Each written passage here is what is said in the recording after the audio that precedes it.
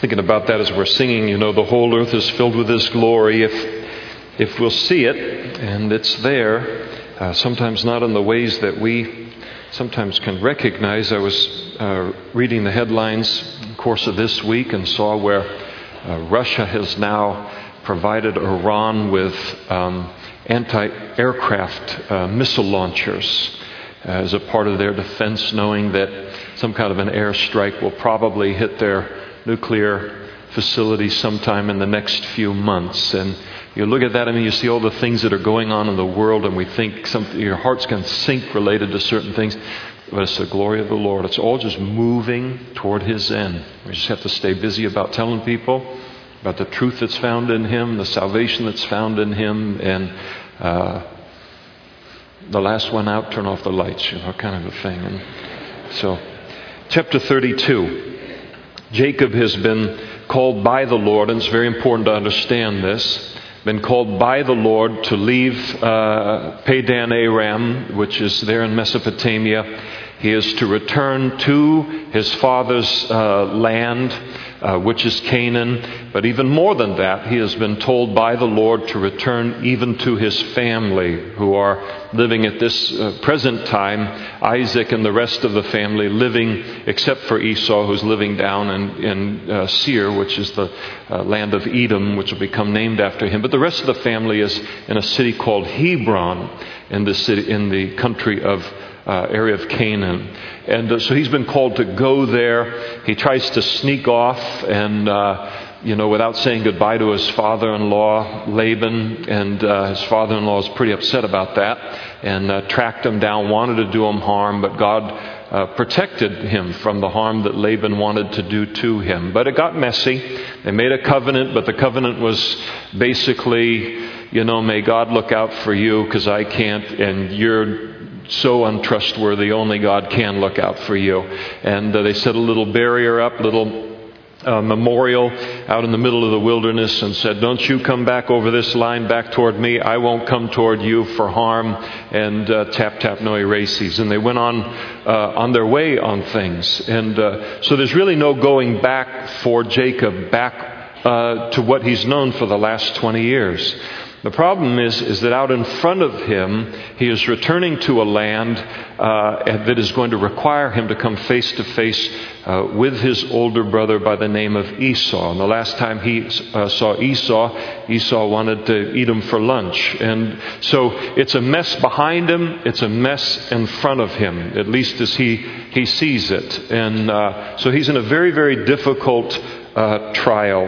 And following this, what had to be for Jacob is not a confrontive kind of person, very, very skilled in business, very, very skilled in how to manipulate a situation and these kinds of things, but really to come face to face and be upfront about who he is and what he's doing, and then even with his family and all, that's not something that he's very good at all. So this meeting with Laban, his father-in-law, has really taxed him. And so Jacob went on his way, and the angels of God met him. And so the angels were told in the book of Hebrews, they're ministering spirits sent to minister to the heirs of salvation. And so he probably had not seen angels since 20 years earlier when he was leaving Canaan and heading off to Mesopotamia, sent by his mother. And this would remind him of Bethel. And the angels coming to minister to him would probably be interpreted by him that God is involved in his life, God is involved in his situation, God's looking after him, God is taking care of him. And it was a reassurance that he needed to know that God has, as he is obeying God's word, God has coupled the supernatural to his situation to protect him while obeying him. And so this is the way that he would have probably looked at it. I think that the angels were probably sent by God to Jacob in order to protect him. He is going to cross some very, very dangerous territory with a very, very large herds and flocks, a very large family, and probably relatively few men that are part of his kind of entourage. It's like a meal for, the marauding kind of gangs and all raiders which would hit these kind of caravans. And God supernaturally, I'm sure, protects him in the journey. And when Jacob saw them, he said, "This is God's camp." He recognized the supernatural around his life at that time, and he called the place Mahanaim. And then Jacob sent messengers before him to Esau. So he's got his problems kind of wrapped up behind him, got a big problem coming for him. And so he sends some of his entourage to go forward to Esau, his brother, in the land of Seir, the country of Edom. And that's located south of the Dead Sea. That's ultimately where Esau, his brother, settled and established a group of people called the Edomites. And he tells his servants there, commands them, saying, "Speak thus to my lord Esau. Thus your servant," so he's taking this position of humility. He has the birthright, he has the blessing and all, but he's going to approach his older brother now from the position of humility. "Thus your servant Jacob says, I have dwelt with Laban, stayed with him until now. I have oxen, donkeys, flocks, and male and female servants, and I have sent to tell my Lord that I may find favor in your sight." So he launches these messengers to go out ahead of him, basically saying, knowing that his brother's going to hear about his return, go out, meet him before he gets to us, in case he's really upset still 20 years later, and let him know that I've got plenty of flocks, I've got plenty of herds, I've got plenty of family, plenty of servants. I'm coming back to Canaan not to take anything away from him. In other words, Jacob is communicating, Esau, I'm no threat to you. In coming back. Then the messengers, they returned to Jacob saying, "We came to your brother Esau, and he is also coming to meet you, and 400 men are with him." Now, you usually don't bring 400 men with you to break out a picnic basket and hug each other and all that kind of thing. That was we're not talking about countries at this time that are dominating that part of the world. That part of the world was dominated by tribes. To have an army of 400 armed men was to have a considerable kind of army. And you normally brought them with you when you thought you might run into trouble or you wanted to create a little bit of trouble. Now these messengers, I probably wouldn't send them out again. It'd be like a one strike you're out program on things. Because they go out, they see Esau with the 400 men coming, they come back and they give the word to Jacob, but they don't bring any word about Esau's emotional state. Is he bent on revenge? Is he bent on, greeting us as we come back into the land? Can you tell me anything more about, what his state of mind is? And they didn't, try and get any more information than that. And because Jacob doesn't know that, but Jacob does know how to manipulate things, that's what he starts to do. Verse 7, the reaction of the news was that Jacob was greatly afraid, filled with fear and distressed, filled with worry. It's a wonderful combination, isn't it? But that's what he's filled with. And then under the, kind of weight of that, the influence of that, he goes into action, and he divided the people that were with him and the flocks and herds and the camels into two companies. And he kind of says to himself, if Esau comes to the one company and attacks it, then the other company which is left will escape. So he breaks his family up, breaks his herds and everything up into two groups. Actually, his herds and wealth and servants into two groups. He keeps his family with him. And he's going to put some distance between the two groups. So if Esau swoops down on them with the 400 men and he slaughters one group, that maybe he'll think that that's all that there was to Jacob and what he possessed, and then one half of the group would survive in this attack. And so he doesn't know what, again, Esau's frame of mind is. He has to kind of be prepared for anything. Now, the interesting thing in being filled with the greatly afraid and distressed, what has Jacob done? He has completely forgotten how God protected him from Laban not too long ago. Isn't it amazing what short memories we have and what great forgetteries we have? when we face the new crisis that requires faith and the thing that is completely beyond our resources and would fill us with worry and fill us with fear, sometimes it's like every time we face that, we're facing it for the first time because we forget our history with God. And all of us who've walked with the Lord for any length of time, we have a history to look back on, where what we are facing today, what we are facing tomorrow, what we will face next week, it's not a blank blackboard.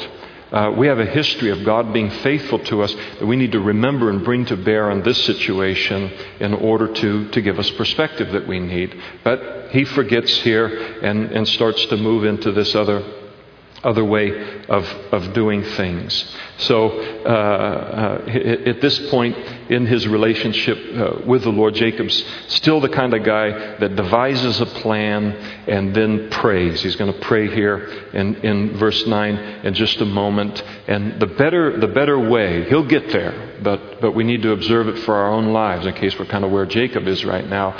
A better way is to pray and then have God give us his plan for the situation or his reassurance in the situation and then do whatever it is that he tells us. But Jacob's the kind of guy now where he's going to put his plan in play. He's going to get the whole thing rolling, and then he's going to ask God, now bless this great thing that I've done.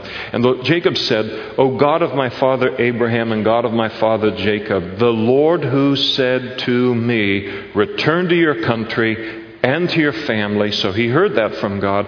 And I will deal well with you. He reminds God of the promises that God has made to him.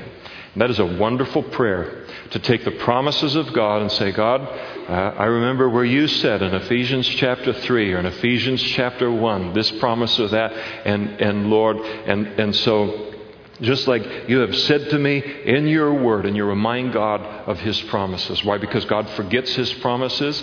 He doesn't forget his promises. And we remind him of his promises so that we're reminded of his promises because we forget them. Isn't like God said, boy, Jacob, man, I forgot all about that.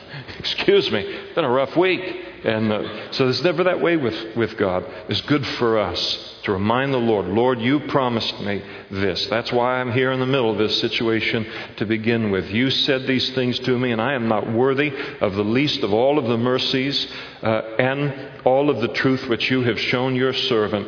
For I crossed over this Jordan with my own staff, and now I have two companies. And there's that recognition here that God has blessed him. He left the land with nothing. Now he's coming back with so much that the Lord has blessed him with, and how good God has been to him and active in his life. Deliver me, I pray, from the hand of my brother, from the hand of Esau. That's just a clear, direct prayer. God, he is coming, and I don't know what his frame of mind is. Would you deliver me from my brother who's getting here? Just simple, direct prayer. God loves it, and he hears it. For I fear him, he's going to be upfront with God, lest he come and attack me and the mother with the children, slaughter my wives and my children. For you said, reminds God of his promises again, I will surely treat you well and make your descendants as the sand of the sea, which cannot be numbered for multitude. Now he reminds God of a promise that God had made to him 20 years earlier. And so Jacob lodged there that same night, and he took what came to his hand as a present for Esau, his brother. He took 200 female goats, 20 male goats, 200 ewes and 20 rams, 30 milk cows with their colts, 40 cows and 10 bulls, 20 female donkeys and 10 foals. We've got 580 animals that he kind of puts together in a herd right here. Now he's prayed, he's going to go right back to kind of taking things under his control and trying to work the situation. So he's a manipulator. His name is Jacob, and which means a supplanter. It means somebody who trips other people up to get ahead of them in life and that kind of a thing. If you're named Jacob here tonight, relax. The name has been sanctified by God and all. But that's what he is. He's not yet Israel. He's not been renamed, governed by God. And so he gets all of these animals out together, and he's going to put them in 3 waves now. He's going to divide them up into 3 sections of animals. He's going to send some men to herd, 1/3 of the flock out ahead. Going to give sufficient spacing between the group. Send the second one out, another space. Send the third one out. So as these wave after wave of kind of blessings come to Esau, all of these 580 animals can have their maximum impact upon him. And if the first wave didn't soften Esau's heart, maybe the second one will. If that didn't, then maybe the third one here. I mean, he's just working all the time. This guy's working this way. Now remember, in those days, if you had 10 of these animals, you were a wealthy man.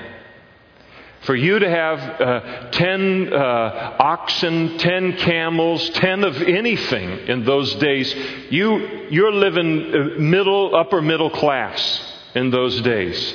So when this guy pulls 580 animals out just to try and manipulate a situation, this guy is wealthy, incredibly wealthy, how God has made him. It's just a portion of his flock that he uses to send forth. So this would have been an unbelievable amount of wealth coming Esau's way. Because Jacob feels like he's got an unbelievable amount of built-up anger that's only been festering for 20 years that he's got to kind of address in Esau's life. So he sends them forth, delivered them to the hand of his servants. Every drove by itself, and he said to his servants, "Pass over before me, put some distance between the successive droves." And he commanded the first one, saying, "When Esau my brother meets you and asks you, saying, 'To whom do you belong and where are you going?'" This big flock out in the middle of the nowhere. "Whose are these in front of you?" Then you shall say, "They are your servant Jacob's. It is a present to my lord Esau, and behold, he is coming behind us." And so he commanded the second to do the same thing and say the same thing. The third to say the same thing, do the same thing. And all who followed the drove, saying, "In this manner you shall speak to Esau when you see him. And also say, 'Behold your servant Jacob.'" And so he's, "My lord Esau, your servant Jacob. My lord Esau, your servant Jacob. My lord," he's really laying it on pretty thick. And but he's trying to appease him in this way. "Your servant Jacob is behind us." And at least he's up front about what he's trying to do here. "For he said, I will appease him with the present that goes before me, and afterward I will see his face. Perhaps he will accept me." And so he does all of this out of a desire to soften his heart and gain acceptance. And so the present went on over before him, but he himself lodged that night in the camp. And they stayed behind as the flocks go forward. And then he arose that night, and he took his 2 wives, his 2 female servants, and his 11 sons, and they crossed over the ford of Jabbok, and which is kind of a feeder stream into the Jordan River. And he took them and sent them over the brook and sent over what he had. And so he's going to wait till morning. He knows he's not going to run into Esau that night. And so he sends his family over the brook where they're going to need to go the next day. He needs some quiet time to think all of this over a little bit, just to be alone for a while. And so he stays on the other side of the brook. And so then Jacob was left alone, and a man wrestled with him until the breaking of day. Now we'll find out in verse 30 that this man is none other than God that he's wrestling with all night. And what you have here is what is known as a theophany or a Christophany, and that is an Old Testament appearance of Jesus Christ in the Scriptures. So he's wrestling with God. God the Father is a spirit. You can't wrestle with him in a physical way. So he must be wrestling with Jesus here in a Christophany. So he wrestles with him all night until the breaking of day. Verse 24 is an amazing verse, especially if you've done any wrestling. Do we have any people that did competitive wrestling? Junior high, high school, college in the room. Hand up real high. Got one in here. Several. Oh my, we've got all kinds here. All right. Wow. All right. Uncle. How many of you did a little wrestling, though, growing up? Just done thinking, just big brother, little brother, older sister, and just whoop her, she's kind of a thing. How many of you have watched wrestling, not wrestling, but wrestling in the Olympics? So probably most of us have. I mean, have you ever, except maybe the heavyweights, you ever seen a fitter group of people? I mean, you can not only see every muscle in their body, you can see every vein in their body. And you watch them wrestle. For those of you who've wrestled, how long is the period? Is it 2 minutes? How many? 3 minutes, just like boxing then. Okay, so you're 3 minutes out and then a break. Got a 1 minute break? How long is the break before? You got three rounds, right? How long is the break? 1 minute between them? Okay, we've got this established. Huh? No break? So there's 3 minutes and it's done? Huh? Okay, I got to have a little bit louder now. Oh my. Is this Olympics or college? Okay. Well, so there's a difference then between these two. Okay, which one has the break? Olympic or college? None of them have. What Olympics was I watching? Okay, let's go back to the text here. I'm going to have to get straightened out on all this. But you watch those guys. Wait a second.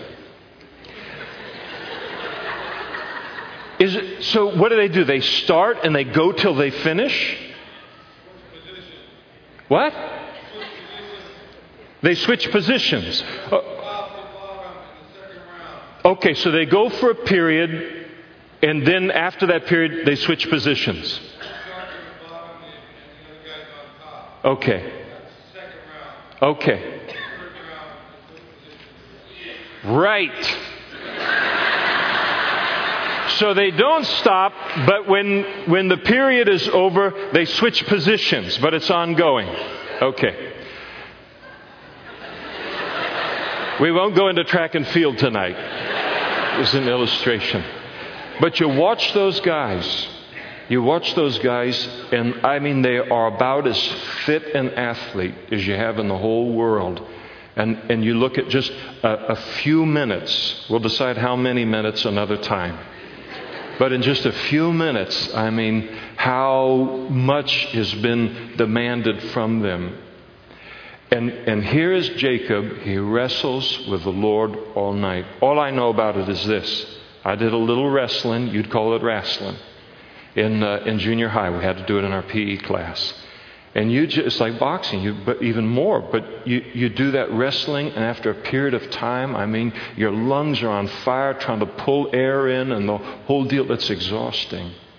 Do you know how strong a person, those of you in wrestling, you know. I mean, it's off the graph. How strong this guy is to wrestle with God all night. And he won't give up. And he won't give up. I remember one time I wrestled my brother, a twin brother. And I had a cousin come out from back east, and he decided that he was going to help us determine which one was the tougher. And so my brother Gabe, and at that time, he was probably 2 inches shorter than me and a little bit lighter than me. We both didn't weigh anything. And now he towers over me, and he's a giant, and he could break my neck. But that happened after his senior year in high school. He just takes that ball and just dunks it, boom, like that. I was so glad he couldn't do it before then, but because he'd have whipped me in basketball too. But I remember he put us in the backyard, and they put a mattress out there, which we completely destroyed, and he just had us like fight to the death. And I mean, I could not get him to say uncle. I mean, just it was going to do him major physical harm. And you couldn't get it out of, he was going to die before he said it.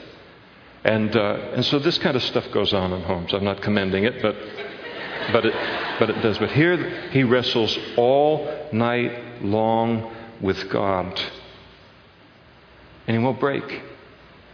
When we talk about Jacob being a strong person, a strong, determined, I am going to win. I am not going to lose. I'm going to come out ahead on this. This is the kind of determination and kind of inner strength that this man had. He's wrestling with Jesus, and he will not, and does so all night long until the breaking of day. And when he, that is Jesus, this man that he's wrestling with, saw that he did not prevail against him, we'll get into the fact that, he could have whooped him in a second, but God's trying to do something else in his life. When he, that is Jesus, saw that he did not prevail against Jacob, he touched the socket of his hip, and the socket of Jacob's hip was out of joint as he wrestled with him. Now, how many of you have wrestled? Let me get out of the lights here. How many of you have wrestled? It's no good. They're all over the place. How many of you have wrestled and then had your hip go out of joint in the course of the wrestling match? All right. Well, Jacob's in a legal one now on this, isn't it? I remember one time, look at this, I feel like an evangelist. Where's my hanky? That feels good, actually. No, we don't want to go there. I remember, I think it was a TV show, watching it many, many years ago, and I thought about Jacob and this whole thing. And there was a group of men who were going to ride their motorcycles across the Sahara Desert.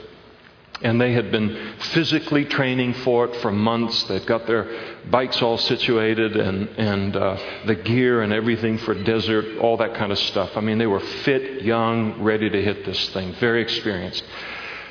1 to 2 days into the desert, one of the guys spills his bike. And he comes down off of the bike, and when he lands, even into the sand or whatever he landed on, he dislocated his shoulder. Now, there's no EMTs out there to call on the thing. Dislocates his shoulder, and he dislocates his hip.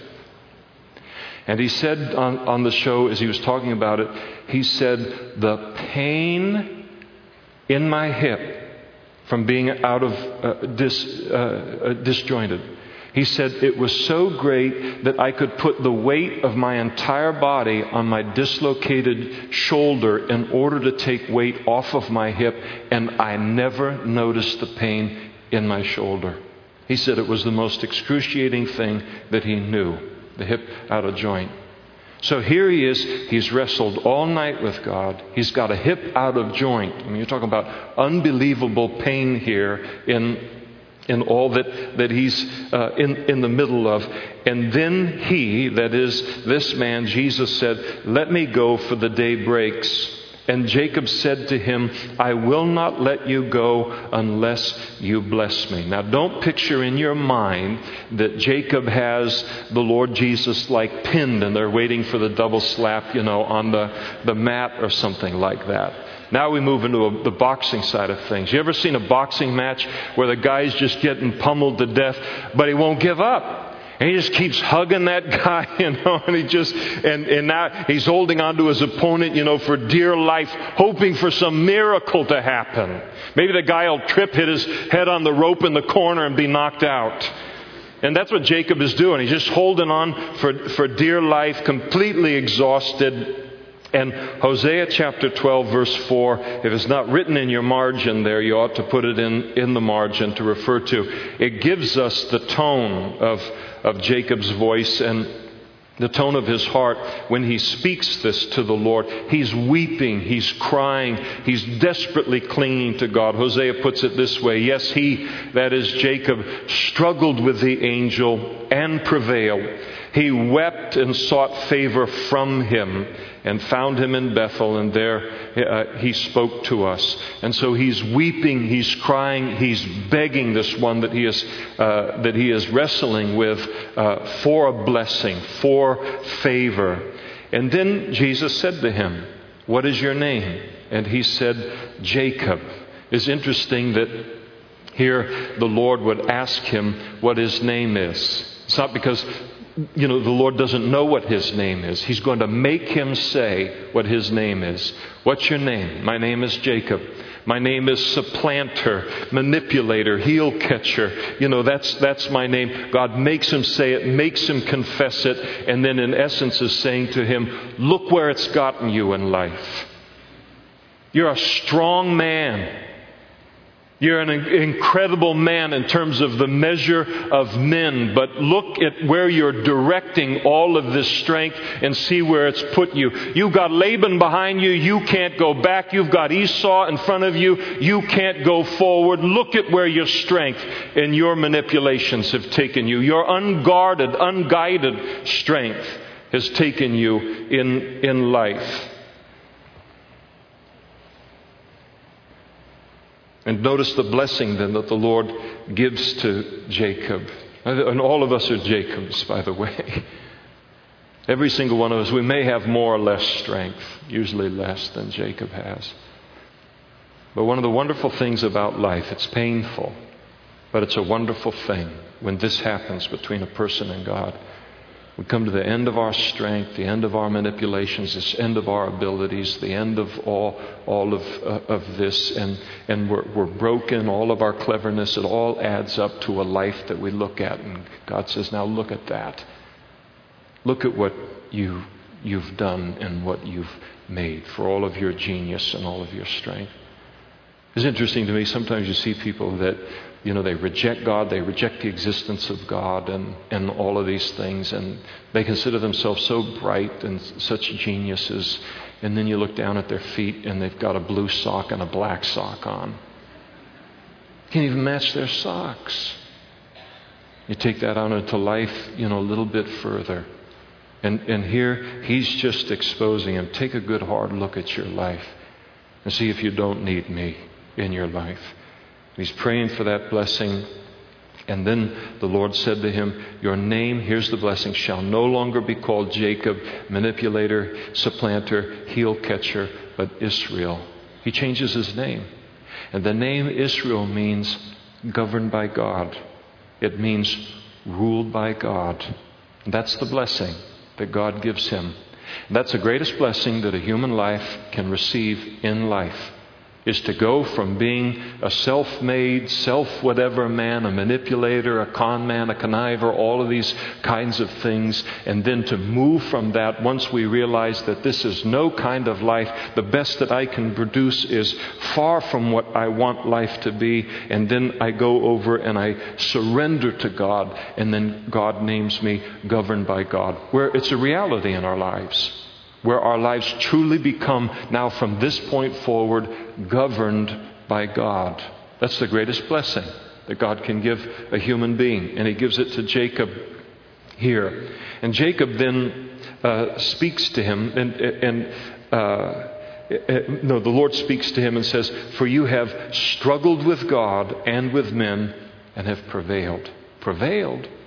He's a sweaty, sobbing, hip out of joint mess. And he's prevailed with God. He did prevail with God. How did he prevail? Prayer and brokenness, humility, surrender, and coming to the Lord in this way. No one truly prevails in life until God prevails in their life. Sometimes some of you know, and I've prayed for you, or your children, or some kind of a situation. Very often I'll pray and I'll say, Lord, I pray that you win in this situation. Lord, you know what that looks like in this situation. But Lord, I know that if you win in the situation, everybody wins in the situation, however painful it may be in the middle of the process. And so here it is, the greatest thing happens is that God wins in his life, and he has prevailed by virtue of his surrender to the Lord. And then Jacob asked and said to this one he's wrestling with, tell me your name, I pray. And the Lord said, why is it that you ask about my name? And he's not going to give him his name. And I don't know why. We'll ask maybe in heaven if you care about it. And then the Lord blessed him there. And so Jacob called the name of the place Peniel, and for I have seen God face to face, and my life is preserved. And just as he crossed over Penuel, the sun rose on him. He limped on his hip. Now, what a night that's been. He must have been a wreck when he showed up to the family. Ever had a night like that? This is And therefore, to this day, the children of Israel do not eat the muscle that shrank, which is on the hip socket, because He, the Lord, touched the socket of Jacob's hip in the muscle that shrank. Now Jacob lifted up his eyes, and he looked, and now he's in this terrible kind of condition, physically speaking. I mean, he has no ability to manipulate the situation. At least before the night, he could run. Or ride a camel. Who's going to ride a camel with your hip out of joint? I mean, God has taken away every option that he has in the face of what's coming his way, except to trust Him. Man, that's hard when God does that. But it's where we grow on things. And so here it is. He looks up, and now, before he can get a couple of hours of shut-eye after the evening and all, here is Esau coming, and with him are those 400 men that he's been hearing about. And so he divided the children among Leah, Rachel, and the two maidservants. And he put the maidservants and their children in front, then Leah and her children behind, and then Rachel and Joseph last. So in the order of his wives, he puts Rachel and Joseph in the back, in the safest place, and still indicating that the great love of Jacob's life always had been and still is Rachel. He puts her in the safest place. And then he crossed over before them, and so he leads his family now, and he bowed himself to the ground 7 times. He just keeps this bowing going on until he came near to his brother. And so that's what Esau is seeing as he's approaching his brother. Now wave after wave of animal. Now his brother is bowing down before him. And is this humility, I'm no threat to you kind of thing. But Esau ran to meet Jacob, and he embraced him and fell on his neck and kissed him, and they wept. Now that wasn't the reaction that Jacob was anticipating from him. I mean, that's an amazing series of words, isn't it? Ran, embraced, kissed, wept. That wasn't what he expected to have come from his brother. He thought, Esau's coming, 400 men. They're going to slaughter all of us here in this thing.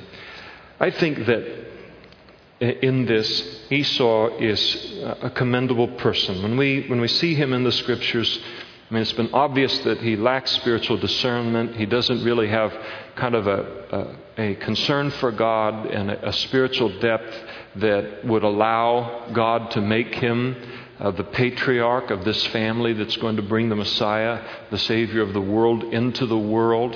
But he is basically a good man in the situation. Jacob should be the leader. That's why God made him the leader. But he's a good guy. He shows up here on the scene, angry 20 years earlier. And he's willing to forgive at this point. He's eager for reconciliation with his brother. Now, I'm inclined to believe that what happened here in the situation, pretty likely, is that Esau headed off not knowing whether Jacob was coming for a fight with him. So he brought all the resources that he had, which was the 400 men. But I think there's a soft heart behind the whole thing.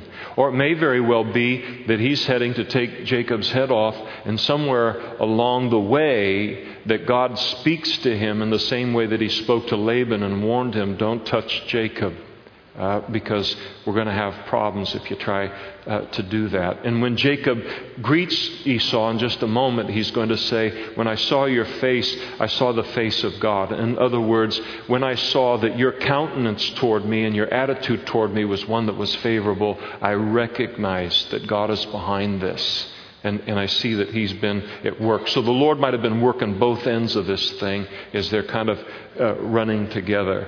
Isn't it interesting that just about 99.44%, at least 90% of the things that we worry about in life end up not being something that you need to worry about at all? I mean, he's all worried and anxious and the whole thing. He's living in God's will. He's obeying God and the whole thing. And he's worried to death and there's nothing to worry about. One of the famous quotes that I like about worry is that it's like a rocking chair. It gives you something to do, but it doesn't get you anywhere. It doesn't accomplish anything. And that's the way that it is. Nobody should worry while we're in the middle of God's will. And so here he's anxious in everything, and God has been taking care of the situation as they now come together. And he lifted his eyes, Esau did, and he saw the women and the children, and he said, "Who are these with you?" And so Jacob said, "The children whom God has graciously given your servant." And then the maidservants came near, they and their children, they bowed down. And Leah also came near, and her children, they bowed down. And afterward Joseph and Rachel came near, and they bowed down. And then Esau said, "What do you mean by all this company which I met? All these flocks and herds that you're sending out ahead of you." And Jacob said, "These are to find favor in the sight of my Lord." I was trying to manipulate you, brother. That's what the whole thing was about. Try and soften you and get your favor out of this deal. I've got to give him points for being honest. Esau said, "I have enough, my brother. Keep what you have for yourself." And Jacob said, "No, please. If I have now found favor in your sight, then receive my present from my hand, inasmuch as I have seen your face as though I have seen the face of God." I see God's favor in all of this, and you were pleased with me. "Please take my blessing that is brought to you, because God has dealt graciously with me, and because I have enough." And so he urged him, and he took it. And then Esau said, "Let us take our journey. Let us go, and I'll go before you." But Jacob said to him, and the idea is, "Come on, let's make our way to Seir. Come down to where I'm living and all." Jacob said to Esau, "My Lord knows that the children are weak, and the flocks and the herds which are nursing with me. And if the men should drive them hard one day, then all of the flock will die." You've got 400 men. You're on camels, or you're on horseback or something. You need to move along quickly. If we tried to keep up with you, I'd kill a portion of my flock and my children in doing that. We can't keep that kind of a pace, but we don't want to hold you up either. Please let my Lord go on ahead before his servant, and I'll lead on slowly at a pace which the livestock that go before me and the children are able to endure, until I come to my Lord in Seir. So you go to Seir, and we're right behind you, and we'll just go at a slower pace. He has no intention of going to Seir. It's just lying through his teeth. And here God has shown himself so strong on his behalf here in the situation, and he's going to revert right back to manipulation, deception, and lying to get himself out of the pickle. And so rather than just saying, "No, God has told me that I am to return to the land of my fathers. I am to return to my family. That is our father Isaac." If he were to say that kind of thing, it would make Esau realize that Jacob is coming now to fulfill what God's called him to do as the head of the family, having the birthright and the blessing. He doesn't want to open that can of worms, and so he lies to get out of the immediate situation. So he's got two names right now. He's got the name Israel, ruled by God, and he's got Jacob.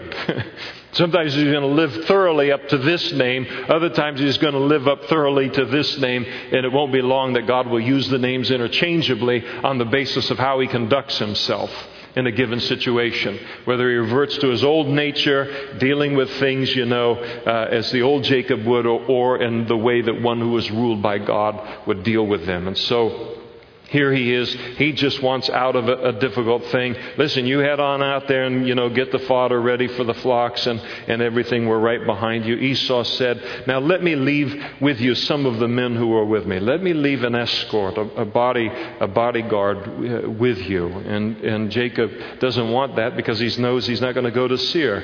And he said, "What need is there? Let me find favor in the sight of my Lord." And so Esau, he takes a man at his word. He returned that day on his way to Seir. And they will not meet again until they bury their father together several years later. And Jacob journeyed to Succoth. And so here is, you've got Israel north and south, and Esau leaves that place by the brook of Jabbok, and he goes straight south down to the southern tip of the Dead Sea. And then what does Jacob do? He does a hard 90 and goes due west to Succoth. I mean, he doesn't even take 2 steps to the south and trying to get to where it is that he wants to go. So he goes there, he builds himself a house, and he made booths for his livestock. And therefore he called the name of the place Succoth, which means booths. He just named, they're very literal in those days, so he just names it after what it is that he has done there.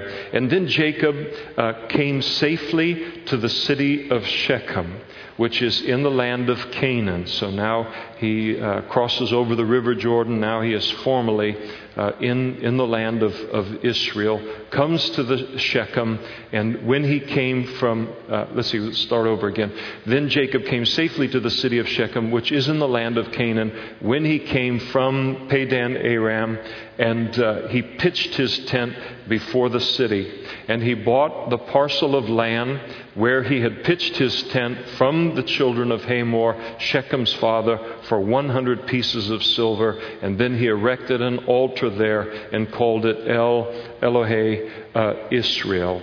And so this is his move that he makes. Buying land, verse 19. He settles in next to Shechem and he buys land. And when you buy land somewhere, that's an indication that you're going to settle in and stay for a while.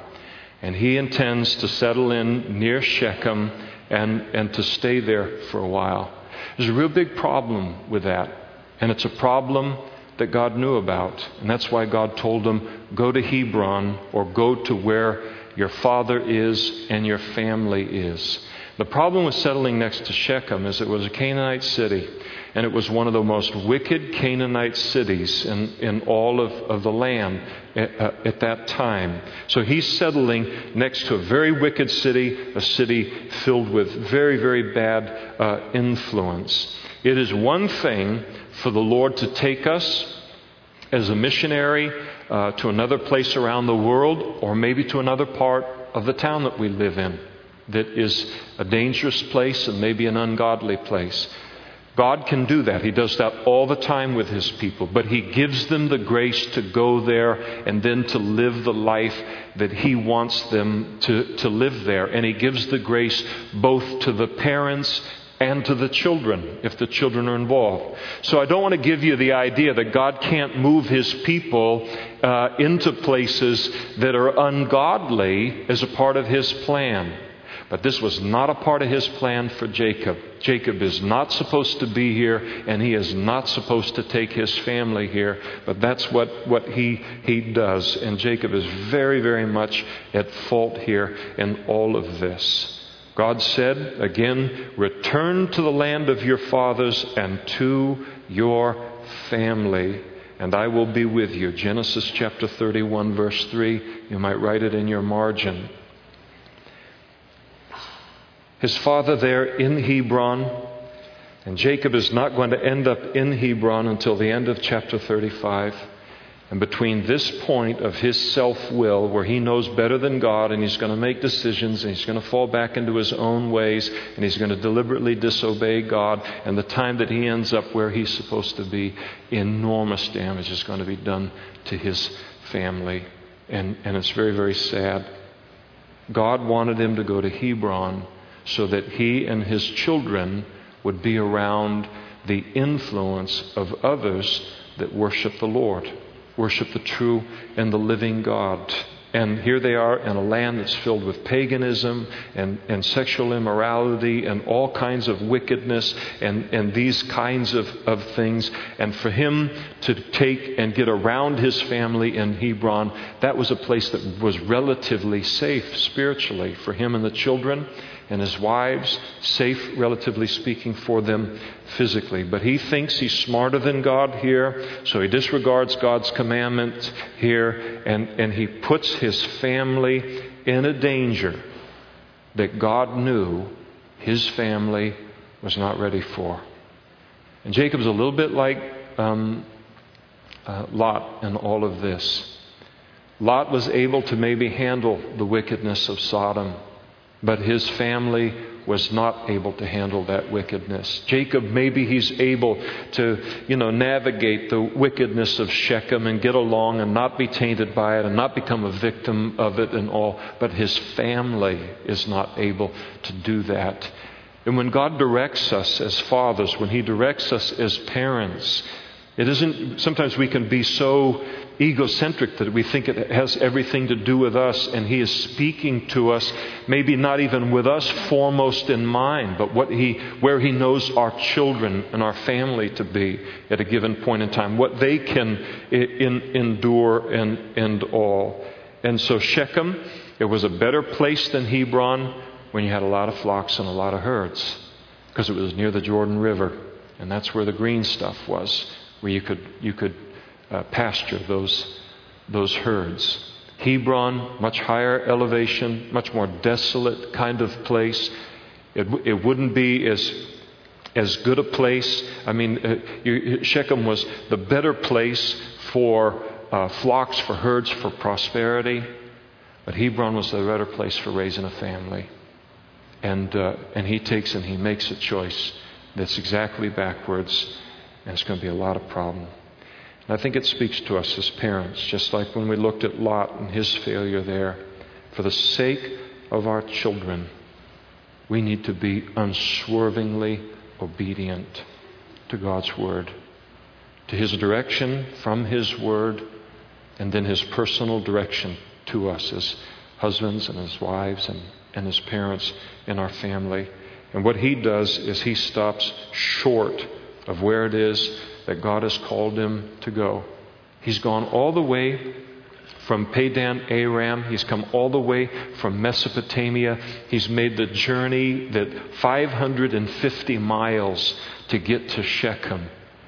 And he's a couple of stones throw away from Hebron. And he stops. He's obeyed God 90%.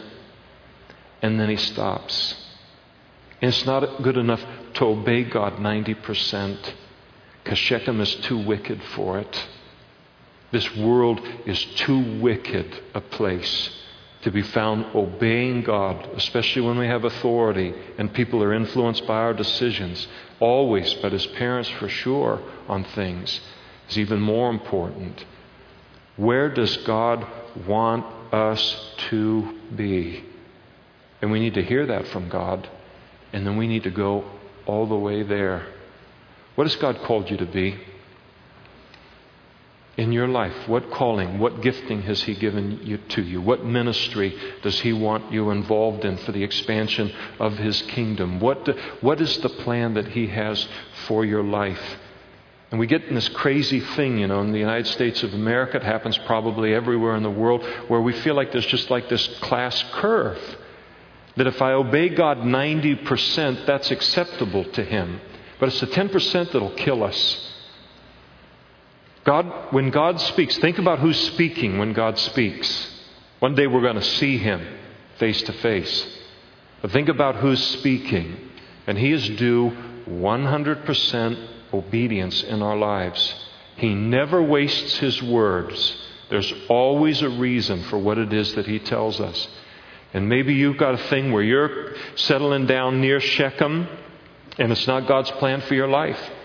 Maybe you've even bought a piece of land and you've looked at it and say, I've given God 90% of my life and 90% of this and that. I got a little room for me to do some leeway and have things the way that I want. Look out. Look out. God knows what can blindside us overnight in the wickedness of this world. He's to be obeyed 100%. That is the only safe place in this world for me and then for my family and those others that are affected then by the decisions that we make. He is dead wrong in what he's doing here. He is dead wrong. And he builds an altar there. as if the altar will mean anything to God. It doesn't do any good to offer some kind of a sacrifice and to take and build an altar to the Lord while I'm living in deliberate disobedience to Him. Because the Bible says to obey is better than sacrifice. That's the greatest altar, that's the greatest sacrifice we can offer Him, is to obey Him 100% in our lives. And so He takes and He erects this altar that means nothing to God because God sees the trouble that's coming. And sometimes we can think, I'll engage in this spiritual activity and I'll do this thing and that and it'll all be okay and God will forget about the other 10%. It doesn't work that way. The Bible says that the commandments of God are not burdensome. They are not troublesome. And they aren't. God gives the commandments that He gives because they protect us. They lead us into life. And they're good for us. And so God doesn't say, He couldn't look at this and say, well, boy, the Bible could have been about this thick, but I just had to throw a bunch of stuff in there because, nobody takes serious a book that's just this thin. You realize how big a Bible could be if God wasn't a concise speaker on things? Every single thing is important. And in this lesson, I look at Jacob as he falls back into that place. I'm going to ask the worship team to come forward right now. And we'll just spend a few minutes in worship to just look and let it search our hearts tonight. And say, Lord, I want to be Israel. I want to be governed by God. I want to be ruled by God for my own sake, for the sake of my children, for the sake of your reputation and your name surrounding me. And if there's any kind of a thing here, just the weight of the world, I don't intend to be unduly heavy or anything like that, but I want the full force of the Word to be built into our lives. Where I kind of got this 80-20 with God, 50-50 with God, 90-10 with God. Don't do it. Don't do it. The only safe place in this world is to be 100% right in the middle, obedient to God. So let's worship the Lord. And then if He brings anything to our remembrance in our own personal life that we need to repent of and turn away from, this is a great time to do that so we can all head to our cars and know I'm right with God.